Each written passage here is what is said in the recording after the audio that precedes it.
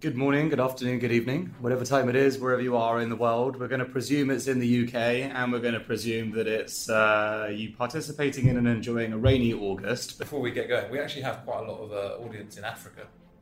From looking at the stats, yeah. Is that true? Yeah, so you can't presume that we have an audience in the UK. Interesting. Okay. Let's presume that it's very hot in Africa, very rainy in August in Britain. It is. And wherever you've got your eyes set and wherever you might be going this August, with this podcast in your ears, we've got the perfect travel companion for you on episode 12. Tamara Lohan is the co-founder of Mr. and Mrs. Smith Hotels. And Mr. and Mrs. Smith, for those that are in the know, curate the best hotels and hotel experiences in the world. And they have offices now, I think, in London, LA, Australia, all over the place, right? Yeah. A few in Asia? You didn't listen to the interview, no, you don't know. I have listened to it, I've edited it, but I'm actually just quickly Googling whether they do that. But what's the other interesting fact about Tamara is the fact she started the business with her husband.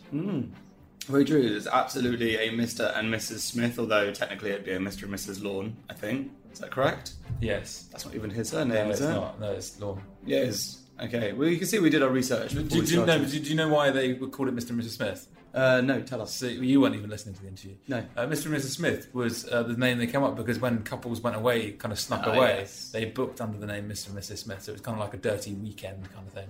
It's very true. You obviously haven't ever been on a dirty weekend. Anyway, without further ado, we're going to let you listen to the very lovely and very impressive Tamara Lohan. And in this week's episode, what you're going to learn about is how not to do a job straight out of uni and get sent off to Brazil for all sorts of craziness, and how to definitely start a business with your husband and make it purely successful year on year. A fun fact about Tamara, she is the CTO of the company, and going against gender stereotypes, if the sky doesn't work in the house, her husband calls her and gets her to fix it. But she's obviously capable of a lot more than that, so sit back, listen and enjoy. From Runway East Studios in London, welcome to The Secret Lives of Leaders.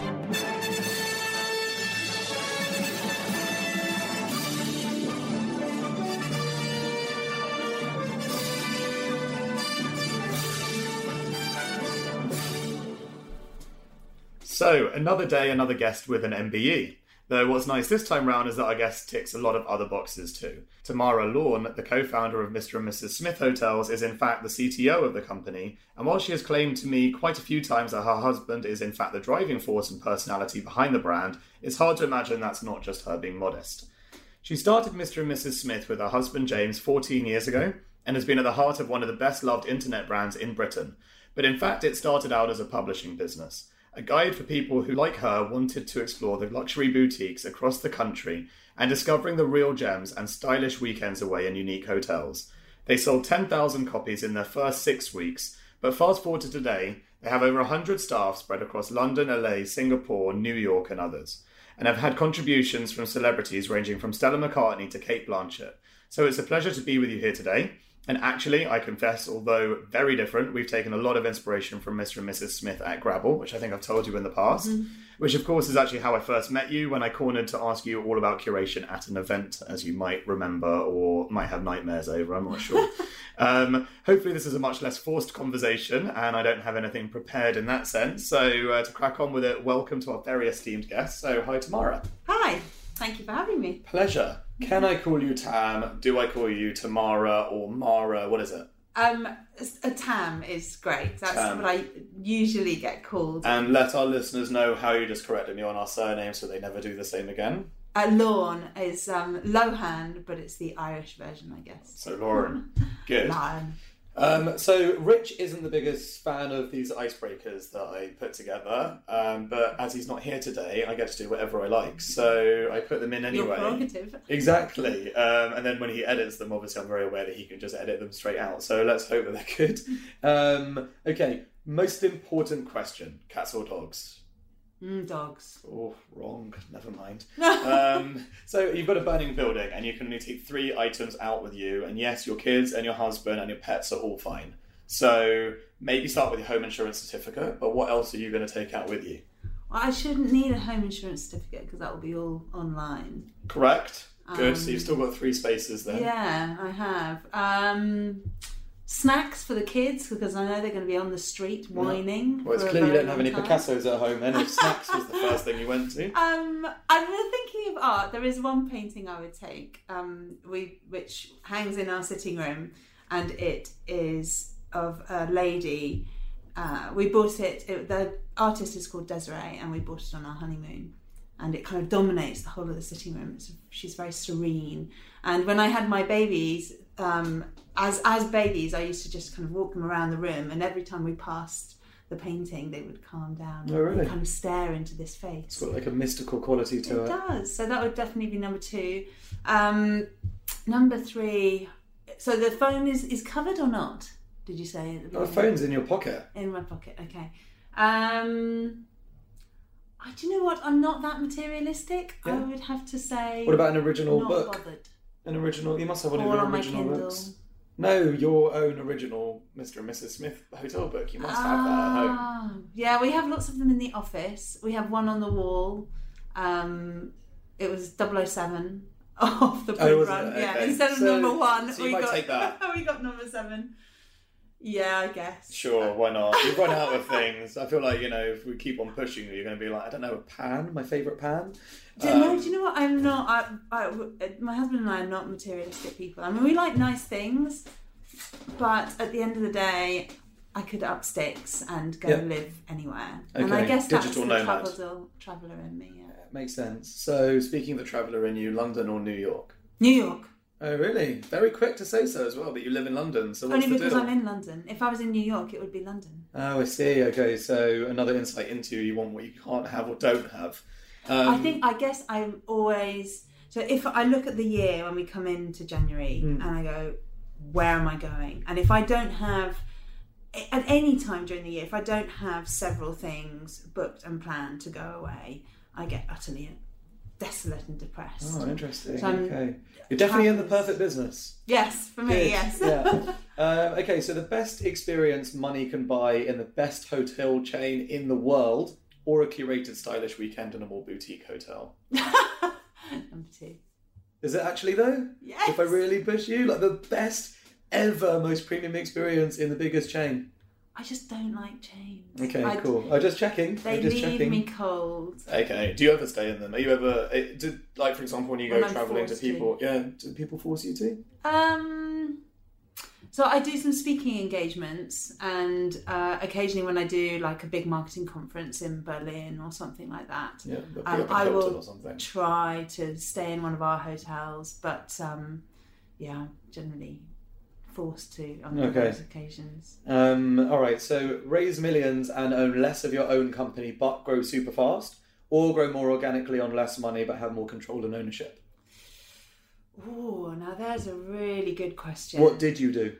So I think we have raised money through Smith, and we have grown, and we have seen periods of extreme growth over a 14-year period. Sure. We're not a startup anymore. Yeah. So we have seen periods of extreme growth and then slowing offs, and so it all depends on what your idea of a lot of money is. For us, we've had about 5 million invested, and I would say that's not a lot of money. No, but for some people that would be that would be more. Well, certainly not a lot of money for the size of your brand, that's for sure. So I guess we've done it. You could say that we've done it organically. We've done it organically. To me, I would argue that's organically. Okay, so sell out or profitably maintain your lifestyle? Well, we are right now profitably maintaining our lifestyle. Sure. Which then gives you the beautiful opportunity to answer exactly the same question. So what you know or what you don't know? I think for both my husband and I, at some point we will want to do something else. So, and because we have shareholders, there will be an exit at some stage. Yeah. So because they won't want to be in it forever and a day. And so I guess we've accepted that at some point there will be an exit. And so I'm looking forward to that when it happens. But I do feel it's really important that you're not just seeking that exit and that you're enjoying it along the way. And, having been in the business for 14 years now, I can say that I have done that. All about enjoying the journey, not the Yeah. destination. Exactly. And I continue to do that. And, Smith is such a lovely brand, and so many incredible brands out there want to work with us. And that always makes it very interesting. And we still have so much to do. You do, indeed. But we'll come on to that. Okay, so Harry Potter or The Art of War by Sun Tzu. I would read both. Okay, fair. In fact, when we first launched our guidebooks, we outsold Harry Potter for one day in one store in the Waterstones in Piccadilly. Yeah. And when they rang us up to tell us that, it was like a moment. It was a proper moment. And so when I had kids, I always kind of benchmarked Harry Potter, and I was waiting for the day until they would read Harry Potter. But have you ever outsold a Sun Tzu? No. Well, there you go. So, I think it's clear to say that there is a hierarchy. It's Sun Tzu, then Mr. and Mrs. Smith, and then Harry Potter. Okay. Fair? Fair. Yeah. Okay, the last film you watched that you loved? I quite like action films. I watched on the last plane I was on, I watched The Last Born. Was it good? It was good. Yeah. I think he does a great job. He does do a good job. He does do a good job. Favourite artist, music artist? I like lots of eclectic music. So my husband was a DJ. Okay. So we listen to a very wide variety of music. We go to Glastonbury most years. I do love Glastonbury. I do love Glastonbury. Yeah.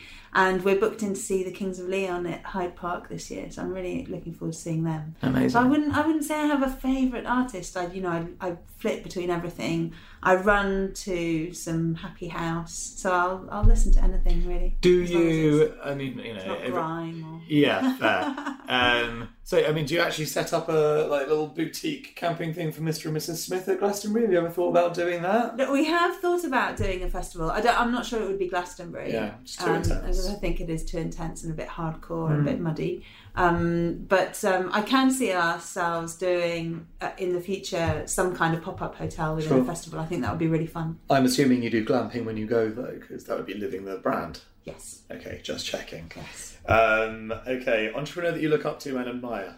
Emma Sinclair is in my network, and I hope I can call her a friend now. Yeah. She's just been so kind to me, and I really respect what she does and how she tries to bring other women up behind. And she's also amazingly direct. Also, I think there's Debbie Wasco. I went to university with, and she's just started a fund called Albright for women. So that's those really guys. great. Okay, what about your all-time hero? Obviously, it doesn't have to have anything to do with entrepreneurship. All-time hero, my mother. Ah, sweet. Okay, well, moving on. But she is a classic entrepreneur as is well. She? Yeah. What did she do then? She started a dating agency around about 40 years ago. Okay. So it was before dating agencies were around. I think she was the second dating agency in the country. Okay, that is true entrepreneur. And she started a company it was then called Country Partners, and she was finding farmers' wives essentially. Because in the farming community, it's very, very difficult to meet people. A problem that we've all gone through and everyone can relate to naturally. Okay, so we'd like to start off the actual interview with the story behind the brand. Yes. So can you tell me how the brand came about? So my husband and I were looking for weekends away, trying to get out of London and just not finding anywhere except for the stock answer, which is, of course, Babington House. And we thought, well, there must be other places out there, they just don't have a voice. And there was one very funny weekend where we'd booked this amazing property. We'd got the brochure through the post, because that's what you did then. You didn't look it up on the internet. You got the brochure of the hotel through the post, checked it out and thought, this is great. And it had a picture of somebody having a massage. We thought, that's what we want. It had a swimming pool just outside of London. So we got in the car, drove up, and the driveway was lovely. And we came into reception, and the receptionist kind of took us off into a little room to the side. And in front of each other, and this is why it's really important to remember that we were dating and not married at that stage. In front of each other, she weighed us and took our blood pressure. What? And we were like, oh my God, that's embarrassing. Not, the romantic start to a weekend that we wanted. Anyway, so we went up to the room and it was slightly disappointing. And James turned around. Is anything disappointing after you've been weighed at check-in? Yeah. I feel like they do that, so you're like, you're going to like everything from here on. I think it was just that era where country house hotels hadn't moved on in the way that Babington House had. Okay. So the rooms, you'd have swirly patterns on the carpet and swirly patterns on the walls and on the ceiling, and the hairdryers were stuck to the wall, and there was a Corby trouser press, and it was that era of fusty country house hotels. And so we just thought, okay, well, just throw money at the problem. Let's go down, let's glam up, have a really nice bottle of wine tonight, have a really nice meal. It looked like it had a really nice dining room, the hotel. So I did. I put my dress on and my heels on, and we sauntered down to the dining room, and everybody else in the dining room was in their bathrobes. And we sat down, and of course it was a calorie-controlled menu with no alcohol. And so we just sat up and went, this is just not what we're looking for. Yeah. And we snuck out like naughty school children, past reception, down to the pub for a pie and a pint. Good. And it was a couple of weekends after that we went to the Lake District, and again just had a very disappointing weekend. And we sat in the local Pizza Express because, of course, we hadn't booked the hotel in time, and sat there. And on my Palm Pilot, that will date it, that's how long ago it was, we wrote out exactly what we would want to know from the guidebook. And that was, not where the nearest rock formation was, but things like the thread count of the sheets, and, can you get 2 in the bath? Will the shower get me wet? Can the barman mix me a perfect martini? Yeah. All the kind of important things that make up your experience of the weekend. Yeah. And were kind of speaking to us as a kind of young 30-something couple. And so that's how Mr. and Mrs. Smith was born.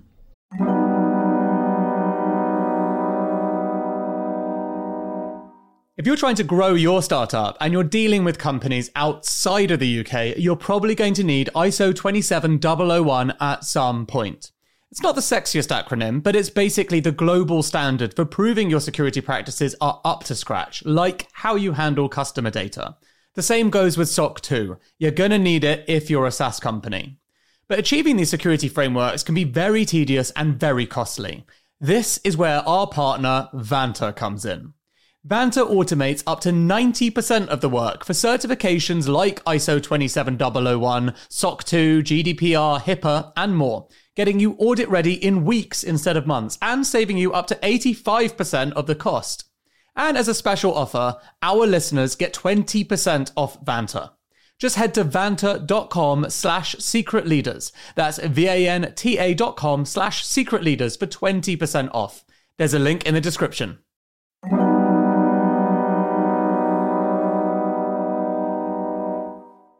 Look, I'm fascinated by AI, but until the machines take over, there's only one thing that's going to determine your company's fortunes. People. This isn't some kind of hollow point to make me look good. If you speak privately to any successful entrepreneur, they'll confirm it's true. So, if you're a leader of a growing business, then you should check out Personio. It brings together all the important HR things like hiring, onboarding, payroll data, performance reviews, and so on.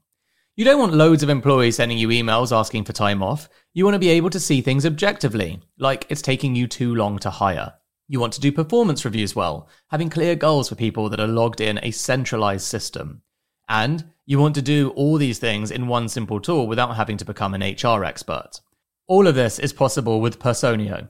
Check it out at personio.com/secretleaders. That's personio.com/secretleaders. There's a link in the show notes. And the name?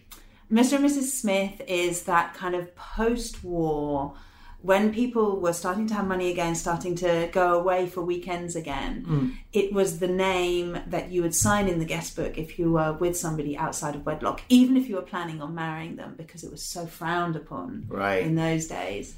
And have you ever checked in as Mr. and Mrs. Smith? We haven't actually, no. Oh, come on, there's a sense of fun. That's like it's an obvious thing you've got to do at least once. Well, the way it works with Mr. and Mrs. Smith is that we go and find the hotels, we curate them. Yeah. So in fact, we don't want to go incognito. We want to go in And we want to get to know the owner, the general manager. We want to see every single room that we possibly can, get under the skin of the hotel and understand it to see if it's the kind of hotel that we want to recommend. Okay. It's then that we send the anonymous reviewers to back up the integrity so of presumably that selection. you have to pay for the anonymous viewers to stay in those hotels because otherwise they would know and it's all obvious. But presumably you also get a lot of freebies as a corporate culture with the hotels. Of course. Yeah, And then, and of course when we go to a hotel, we don't get the same experience, which is why we need to send the anonymous reviewer. That makes a lot of sense. But it's without, an anonymous reviewer can just enjoy the experience and the service. What we do is really try and understand the hotel and understand whether it's the kind of thing that we want to recommend. And just for anyone that hasn't quite put two and two together, in your own words, Mr. and Mrs. Smith is... So I would like to think of it as a travel club for boutique hotel lovers. Okay, and why do you position it that way? What is so important about calling it a travel club? Because I think that we're united not just by the type of hotels that we look after, and now villas, but it's a tribe of people. It's a tribe of people who like this type of hotel. And it doesn't have to be a particular style. It just has to be, it's almost like a cult around not wanting cookie cutter. And have you done much merchandise or anything like that? I can imagine having a very passionate fan base that would be very proud to represent. No? Yes, we've done, as in kind of products. Yeah. Yeah, so we did a mattress with Swoon. Did you? Like the best Smith mattress. That's funny. We've talked about doing linen for a very long time, like, bedroom linen. So I can imagine a bit like the Soho House bathrobe vibe, right? But that's obviously all owned by Soho House, and this would be a bit more of a, a bit more of an interesting opportunity for retail, for sure. I agree. It's something we haven't done properly. Sure. But you've dabbled in, and it's there somewhere as a potential. Yeah, I mean, it would almost be a completely other business. Absolutely. And that's Nick Jones is amazing. I mean, it's incredible what he manages to do. Yeah. But we have quite a challenging business in the travel industry, and without a large amount of investment, we have to focus our energies on that business. And so, I would love to have a products business as well. Have you ever been tempted to raise money on a product-based business? I know it would be completely separate, but then at the same time, like you say, it would need a capital raise, and that's a good thing because it would be separated almost. Has that ever crossed your mind? Yes, it has. It has. And because obviously the Nick Jones thing is a bit of an unfair comparison for you because they own those buildings, they own the or the leases or whatever. So it is a different thing, right? And he raises his money based on that, and you're a technology company with great, curation. It's a very different business model. Very different, yeah. A lot less risky, at least, in theory. Okay, so why did you actually start a business? What were you solving? Like you mentioned the whole thing about going away with your husband, but at the same time, does that big curation element behind boutique hotels and stuff, isn't some of the almost enjoyment for the person to go away and try? Isn't that sort of surprise? And I know obviously you can be disappointed sometimes, but isn't there an element of that that's kind of part of the fun? Yes, but I don't think at Mr. and Mrs. Smith that we give away the fun. So, even the first book, we were the very first guidebook not to have just a picture of a swimming pool or a beach on the front. It was I remember it very well, and I remember shooting it at Blake's, and it was a door that was just very half ajar, so you could just see in the background the kind of 4-poster bed and the very lush dark colours of Blake's, and on the back there was the back of the door with a peephole. So Mr. and Mrs. Smith has always been about evoking the kind of weekend that you might have. Curiosity. Yes, and curiosity into it, and giving you not too much detail. I mean, I think some of these guidebooks just give you so much that you need a holiday to read the guidebook. Yeah. You don't, and people just don't have time these days. And so we didn't. We literally said to people, all the important things that they needed to know, what the dress code was, so you know what to pack. There's nothing worse than going somewhere and feeling that you haven't packed the right clothes, or that the dining room is way too glamorous for the things that you've packed and you've only packed jeans. So all the important information, we have a little section that says worth getting out of bed for, and it's a small paragraph of like things that you definitely need to do in the area if you're going. And so no, I think we didn't give anything away. We didn't give too much away, and we still don't. Yeah. But people like to research, and when you've got very little free time, getting your time right on holiday, getting that hotel address right is really important. True, you don't want wasted minutes. Exactly. And has the original vision changed at all, or the business model, or have you had to adapt that a lot over 14 years? Because the business model changed entirely. Right, so okay. we pivoted year 2. But that was from publishing to online. From publishing to online. And since being online, has it had to pivot again? No, we haven't. We've expanded our product portfolio. So we went into Mr. and Mrs. Smith was always very much about couples and still is, but we expanded into the family travel arena, and then last year we bought a villa company. Okay. So we've added villas to the product portfolio, which is great, and that gives us Is it global, another just Europe? At the moment we have villas in Italy, in the UK, Ibiza and Mallorca. Okay. But we'll be expanding that to Bali and the Caribbean. Lovely. What's it called? Soon. It's just Mr. Smith Villas. Okay. Just checking. Great for SEO, obviously. Okay, so you've been running Mr. and Mrs. Smith now for 14 years. Yes. And arguably don't really look any older than me, which is surely a sign of me looking like a beautiful young lady. You say all the right things, of course. Daniel. What were you actually doing before that then? It's 14 years. I mean, you just wouldn't know that. I mean, like, genuinely, you don't really look like you're entirely older than 30. So what were you doing? Sweet. What were you doing before you were 16 and started this business? So my first job out of university, I launched an energy drink in Brazil. And I'm really glad you're going to mention that, because I was going to push you on the Brazil story in case you weren't going to bring it up, because it's an excellent one. It's a good story. I mean, I'll just say it briefly, Sure. and not go into it in too much detail. Sure. But it was the opportunity of a lifetime, to go out with just one other person who was my boss, and to launch a product into a country where within 9 months we had distribution deals with Schweppes. We changed the product slightly to adjust to the sweetness of the tooth of the Brazilian market. We'd got all our marketing in order. I had an amazing time going out to find out where our distribution should be, especially in all the nightclubs.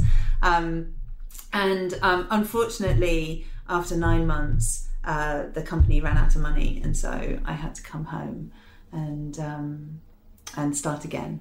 And what did you start again with? So I thought, well, I should obviously get a proper job.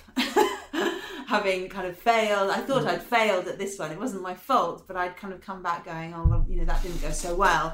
Maybe I need to, learn. How old were you at this point? Must have been 22. And was that really hard on you, or did you kind of bounce back from it quickly? No, I just realised I needed to do something, serious, and perhaps not indulge my love of travel so much. I mean, travel has always been a part of my life, even from when I was very, very young.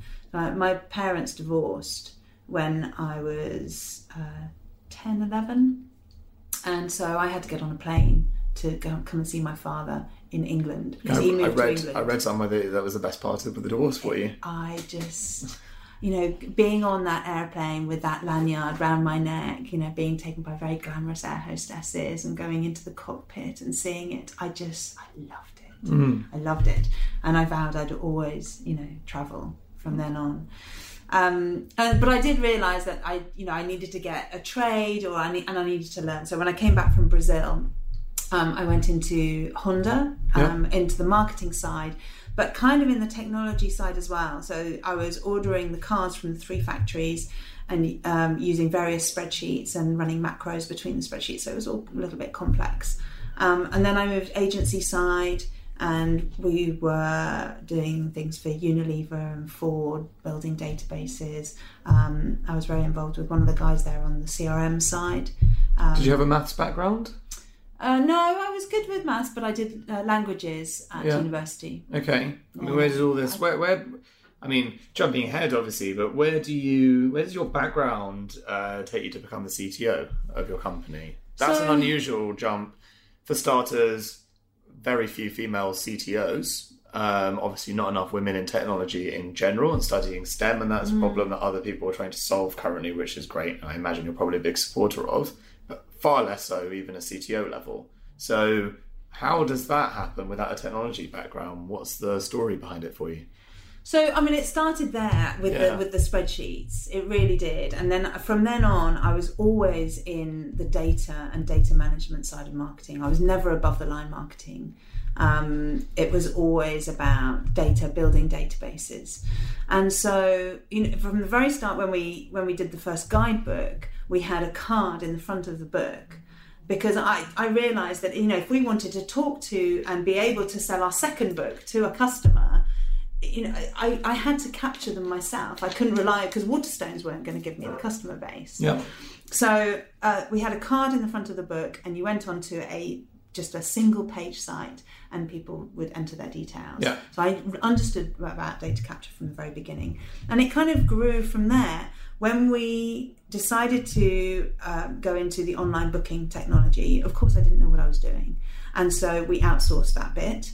And I spent 2 years getting underneath the skin of that booking technology and realising what a pile of rubbish it was. Yeah, sure. and realising that we could do better. Yeah. And that we needed something bespoke for us, because our hotels were different. We needed to cater or to create technology for hotels we had one hotel that was 3 rooms and still wrote all reservations down in a book. Right. We still have hotels that write reservations down in a book. Sure. All the a way CTO's to dream. Yeah, I love that. All the way to very sophisticated, London, New York hotels who probably yield manage and revenue manage and, manage their rates on an hourly, minute by minute basis. To very large complexity. So travel is a very complex technology and data business, because you have so many iterations. Yeah. If you think about putting a couple or a family into a hotel bedroom at a certain point in time, if they book for 2 nights versus 5 nights, the nightly rate can change. The age of their child will also affect the price, because if they're in a cot or in an extra bed, if they need the size of the room, if they're staying over a weekend, if they're staying just midweek, all of these different things can affect the price of the room. Yeah. And the configuration. So it is highly complex. And so I spent 2 years looking at what the technology was doing and saying, we can do this better. And so I gave them notice and sat down with the developer, and we architected and built our own system. And you never looked back, wanted to be the CTO ever since. You never been tempted to be like COO, or are you organised? We don't have a COO. Okay, so you kind of... is it like you guys just do all sorts? Yeah, so my husband was CEO and now he's chairman. Right. And then we have our third partner, who is always on the finance side. Yeah. He's now CEO. Okay. I'm quite happy. I love the technical side. Yeah. I'm a problem solver. Yeah. So I look at something, I go, how can we solve this with technology? Okay. That makes sense. I love the back-end booking system. I'm okay with the front end, but I have a product person, and my husband is perfect to kind of I don't care whether it's red or green or blue. Right, understood. I care whether he's the brand guy, therefore not. Also involved in UX and product. Yeah, he chooses the wallpaper at home. And I make the TV work. That is what you always expect to hear from gender biased couples there. So more boring questions, but we will get them out of the way. What do you feel about, so we touched on it earlier, the whole, there's 2 questions really for you that are, I guess, like probably most commonly asked. One is about the female technologist and the other is female entrepreneur. Do you feel like those are actively things that you like to participate in and drive change in? Or do you feel like they shouldn't be drawn attention to because best person for the job is gender irrelevant? So where do you sort of stand on the whole debate? I think we need to encourage more women into technology and into entrepreneurship, because having a balance is always good. And I think what really I struggle with is why women aren't going more into technology, because it should have been the industry that women just take over, because we are problem solvers. It should be our sweet spot, and yet women aren't choosing that, and in some places still not being encouraged to do so. And so I think that anything that we can do to encourage and help women understand what it is a good thing. Because I don't think it has anything to do with an ability level, for example. No, but I don't mean ability like capability. What I mean is, it's highly mathematical, but there's so many women working in really technical jobs in finance. And I know there's also, more men working in finance than women, but there are plenty of women. The gender balance isn't so bad there. But technology should be just as attractive an opportunity, and you need just as highly analytical, capable, I wouldn't say mathematicians necessarily, but it's a very similar mindset, right? Yeah. So I never really understood the difference. There are lots of jobs around you. Women don't have to code. You can still be in technology and be that problem solver. Project manager or product manager. Amazing. And a leader. So you're basically... So yes, and women entrepreneurs, do I like to get involved? So that's my sweet spot. I like helping women who are starting out, if I can. And that's as an angel investor generally, or mentoring as well? What do you actually do actively in the industry? I'm not a big investor, and I'm not an angel, as it were. Sure. But I have dabbled in a couple of things, and when I've done it because I've met somebody who I think is great, and you just want to be there, and I just want to be able to help them. Sure. Because I'm getting to the stage now where there's still a lot of challenges with Mr. and Mrs. Smith, but I do have a bit more spare time, so I do take on a few other bits and pieces. So I'm just about to join the board at the Travel Tech Lab at the Trampery, because I can definitely help in the travel tech space for the startups coming through, which is great. And there are a couple of young women who I've put some money into, and I'm helping, just purely because I can open up my contacts and I can see how I can help them. Did you have help on the way like that? No. And is the lack of it something that you're like, what, it just would have been so much easier, I want to change that part of the journey for that person? Yes, it would have been a lot easier had we had that kind of help.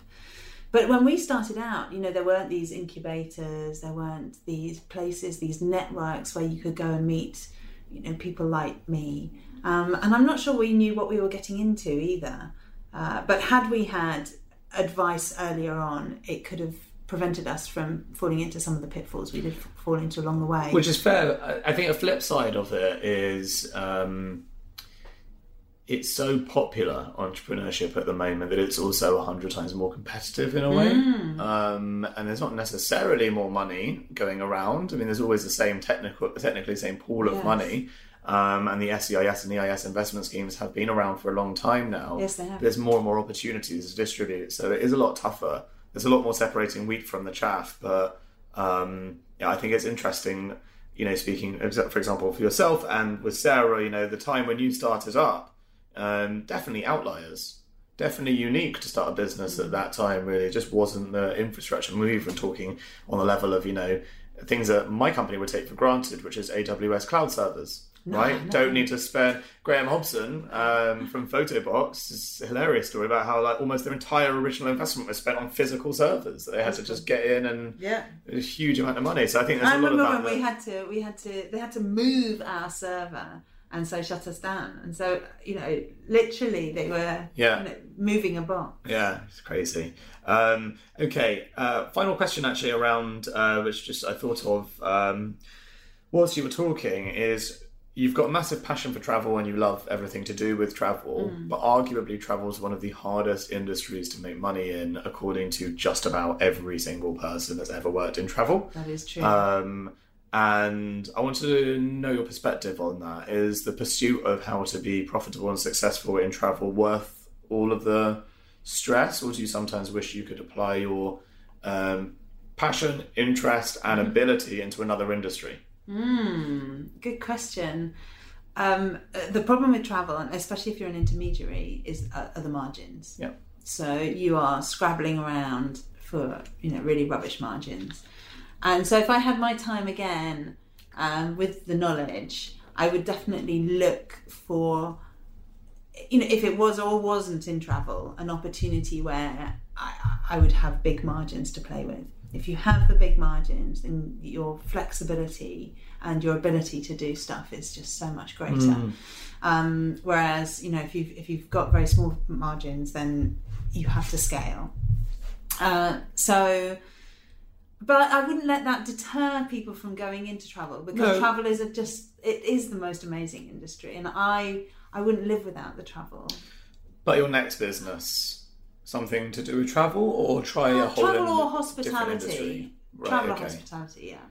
Do you see yourself owning your own hotel one day? So this was something that we wanted to do for a very, very long time. I want you to do it. I think it makes sense. I bet a lot of people that know your story want you to do it. We have a little black book, and it contains all the things from all the hotels we've been to, which we add to. It's not a physical black book. It's actually a Google Doc, but nowadays call it a black book. Yeah, it's fine. I'm reading off a black book as we speak. And it has everything, but not just the things that we liked. All the little things that really annoyed us whenever we go into a hotel, from where the plug points are to showers not getting you, not having blue or red, or anything that you can tell which way it is to get hot and cold.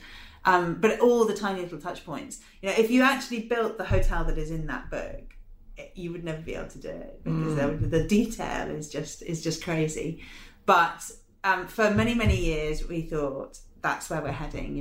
We'll create the world's best hotel. But as I've got older, I've realised just how hard doing a hotel is. And I so admire the hoteliers that, get it right. Because you are touching a customer in 1,000 different ways. And it is so tough to get it right all the time. Yeah. And so I'm not sure that now... It's worth the stress. It's worth the stress. But something maybe in hospitality or... Could you do a partnership? Maybe. Yeah, okay. I'm thinking of all this for you, because I want you to have one. Partnership, yes. Yeah. And there's some really cool, unique boutiques, right? And like those unique boutiques that are really well funded, and I could sort of imagine there's like a partnership. There.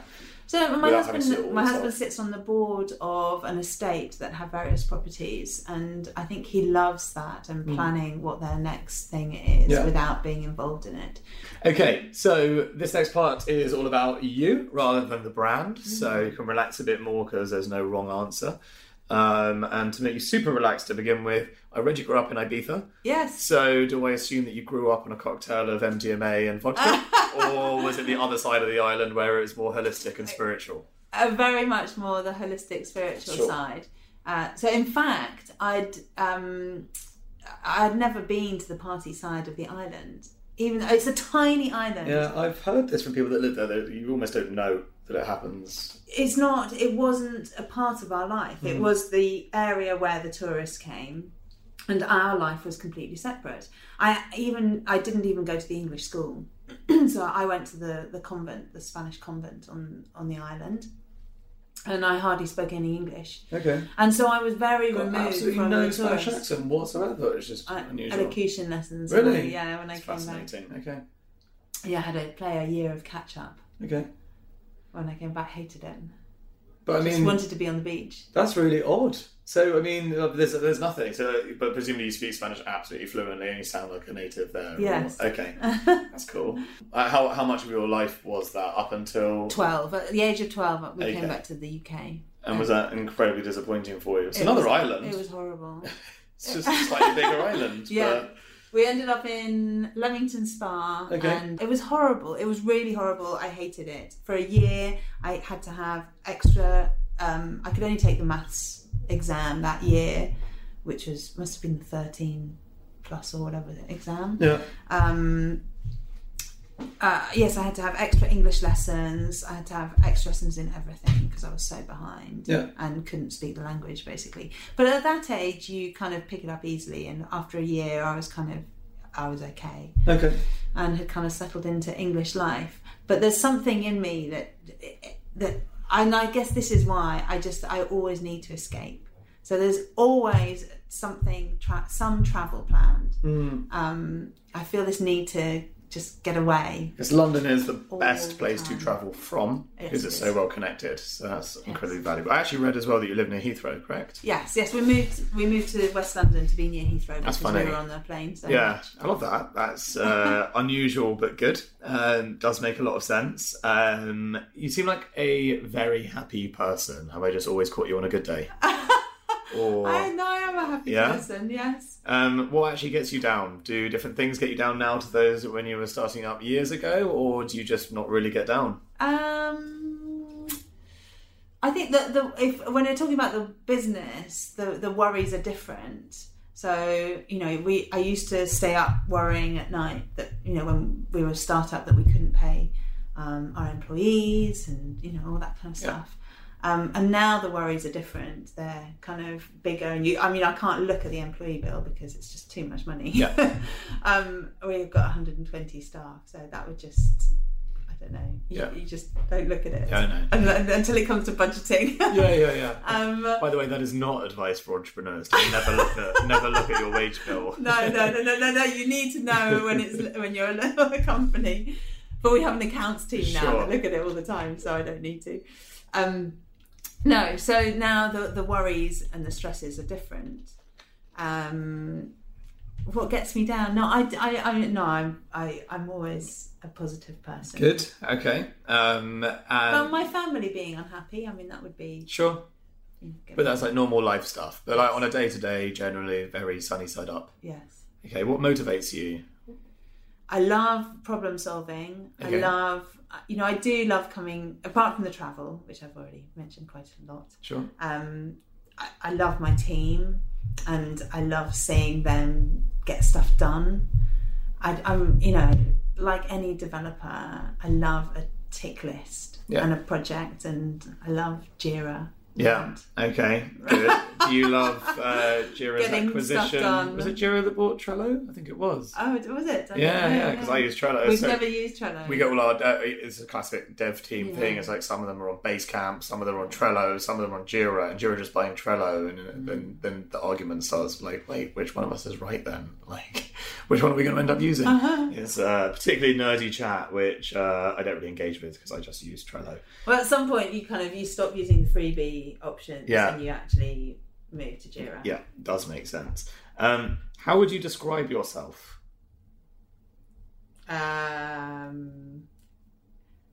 Independent, positive. Yeah. A mum, runner, and travel addict. Okay, good. It's a weird question, isn't it? Yeah. Sarah was basically unable to answer it pretty much. They really caught her by surprise. But yeah, I think it's one of the hardest questions you can actually ask someone. But even harder than that is if we asked a really good friend of yours to describe you, what do you think they'd say? Independent. Yeah. No, I don't know. What do you want to know? Yes. Okay, good. Let's save you from the awkwardness of the fear of what might be said. So we asked your friend Kate, and she said, so I asked, how would you describe Tam as a person? And she said that you're incredibly loving and loyal, steady, determined, disciplined, and a complete rock. She has the best giggle of anyone I know, and when she starts to laugh, she can end up in hysterics. It doesn't happen very often, but when it does, it's gold. She's also annoyingly clever and really good at anything she tries her hand at. She can eat and drink for England and still be skinny, and she can run marathons and do handstands and yoga, as well as run a family and a successful business without breaking a sweat. I mean, if I didn't love her to bits, frowny face. Does that sound fair? Love Kate. It does sound fair. She also told me about a time when I was asking her, do you have any embarrassing stories about Tam or anything that's, slightly unusual she won't bring up herself. She mentioned the time that they were going on your hen and you forgot your passport. Yeah. And that you were absolutely chilled about the whole thing, and actually just they got made it everyone else's problem to try and make sure that passport came to you in time, which, as she's commented, of course it did, because it's you and nothing ends up going wrong. Because she believes you have this kind of charmed existence where even when things go wrong, they still end up right. You would think that, travelling quite a bit, that I'd be quite a good traveller. Yeah. But sometimes it's chaotic. She also told me about a time when you were at Oxford together doing languages, and you went to Chile, and she went to Argentina, and she said, I called her from the place I was staying, which was a windowless studio room, to discuss going to see a total lunar eclipse in the Andes. She was staying in a mansion with a swimming pool with 6 gorgeous men as housemates. I ditched Argentina immediately and went to share her room in Chile. We were a bit of a sensation. The guys thought we were lesbians and it was hilarious. We played along only because it made us laugh. She was also responsible for making me jump out of a plane in a tandem skydive 10,000 feet above Santiago. Although San Diego would have been just as interesting. A bit more unusual, almost. I know. I landed on my feet. She was right to come over. We had the most amazing house. That sounds brilliant. Okay, so what does a typical day look like for you? What kind of shit do you get done in a day? So I wear 2 hats. Yeah. I've got my founder of a business, and whatever goes along with that. So sometimes I'll have press meetings, sometimes I'll be doing a big partnership. So I did the big partnership that we have with British Airways. We have others that we're dealing with right now as well, new ones coming on board. Yeah. So I do a bit of that kind of new business just because it's important for, a figurehead to be there at the start of a relationship. So lots of press meetings, or it could be a board meeting. I'll sit in. I quite like, because my brain works that way, I quite like PPC. Yeah, okay. And so I tend to sit in on some of the... I'm just thinking about what happened yesterday. I sat in on the agency meeting for the PPC. That's incredibly nosy and detailed for someone should be having a helicopter view, but fair enough. Just says more about you. I set up and used to run the Smith PPC account because we didn't, in the day when we didn't have anybody else to run it. And I found it very addictive. Because it's like gambling, bidding. Yeah. So, and because it's lots of numbers and adverts and spreadsheets and bid strategies and quality scores and kind of that kind of appeals to my brain. Yeah. And so I really love it. And so I can, sometimes can't quite let go.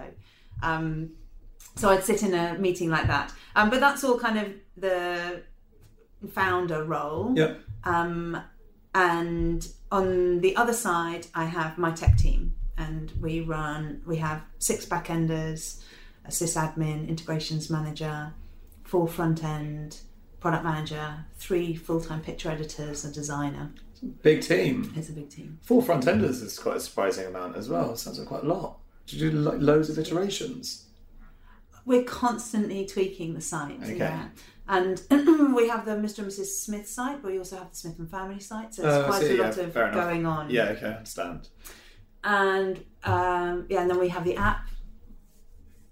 So so my day-to-day will be, help looking over the projects, making sure that the projects are all on track, working with my head of development, helping him with any team issues if there are any that need my help. Okay, this moves us on to the third and final part of the interview, which is lessons and failures. Now, of course, you've not had any failures, so don't worry about it. But 14 years in one company, and let's just say potentially not everything's gone smoothly, because it never does. Are you willing to share any honest war stories that still scar you? So, yes. I mean, I think right now we have both online and offline.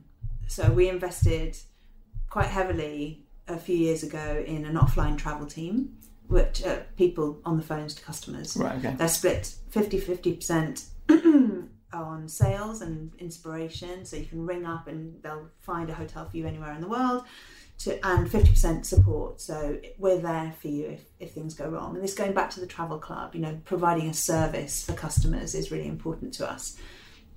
And at the start of that journey, we were quite reluctant to start building the in-house team because we hadn't run like a travel agency on the phones before, a call centre. We never called them a call centre because it's all open plan office. But we didn't have any expertise in that area. And so we outsourced that. We outsourced it to a company who had been in the business for 30 years, had been doing, offline travel, really great NPS scores, all that kind of stuff. And we thought, well, at least our customers will be safe with them. They'll treat them right. And it was an absolute disaster. We were there for a year. That's been unbelievably disappointing when you make an active choice for someone with a great Net Promoter Score, etc., and you could have done it better yourself after all. Exactly. And it was just, it was a great learning, because essentially what the mismatch had been, they just didn't understand our customers, and they didn't understand our hotels. So they were getting a young 30-something customer who wanted to stay in a funky boutique hotel in Berlin and trying to sell them cruises. Right, got you. And it was just, that's a very extreme example. Yeah, but sure. It was that kind of thing. It was just a really not a fit, and they didn't understand that young customer and what they want.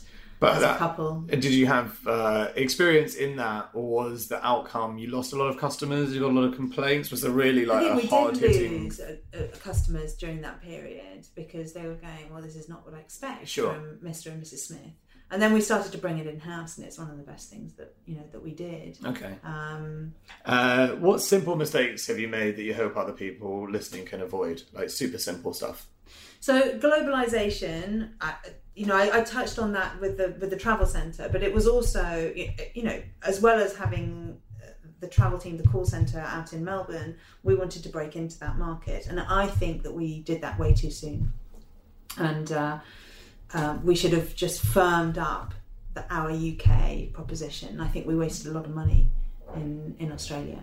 Okay, and so globalization, consolidate before expanding. Yeah, it makes sure that you've got a solid base before you go spending a lot of money in other countries, and get properly funded to do that project. We kind of self-funded out. Sure, got Australia, and makes it much riskier. We ended up pulling back, so it was a big mistake in the end, I guess.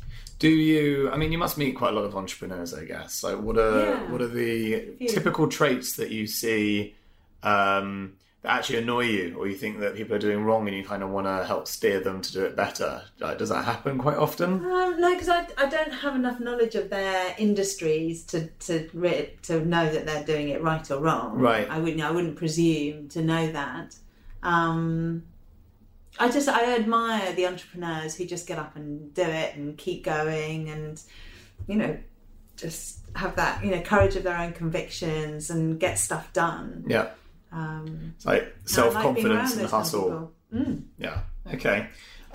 What companies do you really admire? And this is an important question because Mr. and Mrs. Smith is top of most people's list. If they know the company in the first place, that skyrockets them to the top of their list. So it's really interesting to know what kind of companies you admire. Are there companies inside the company that you talk about and admire from like a corporate point of view, or is it more like a personal, this is how you think about others? Yeah, it's a good question.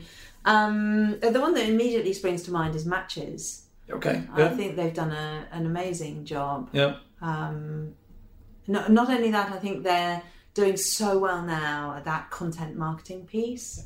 So not only are they hugely profitable, very well funded, and that was a couple behind the brand as well. Yeah, in Wimbledon, right? Yeah. So I think they've done extremely well, and we're doing content pieces with them, and I know their content team, and it's the SEO, the power, the people that they managed to draw in. I think they've really cracked that content marketing piece. Here at Mindset Win, we want to give you the tools to become better at what you do. Taking inspiration and wisdom from our guests, we will hear stories, strategies, tips, and tricks. Told by leading names in sport and beyond, who know what it takes to get to the very top. There will be 2 episodes each week, packed with amazing stories and practical takeaways for us all to follow. Search for Mindset Win on YouTube and on your favorite podcast app.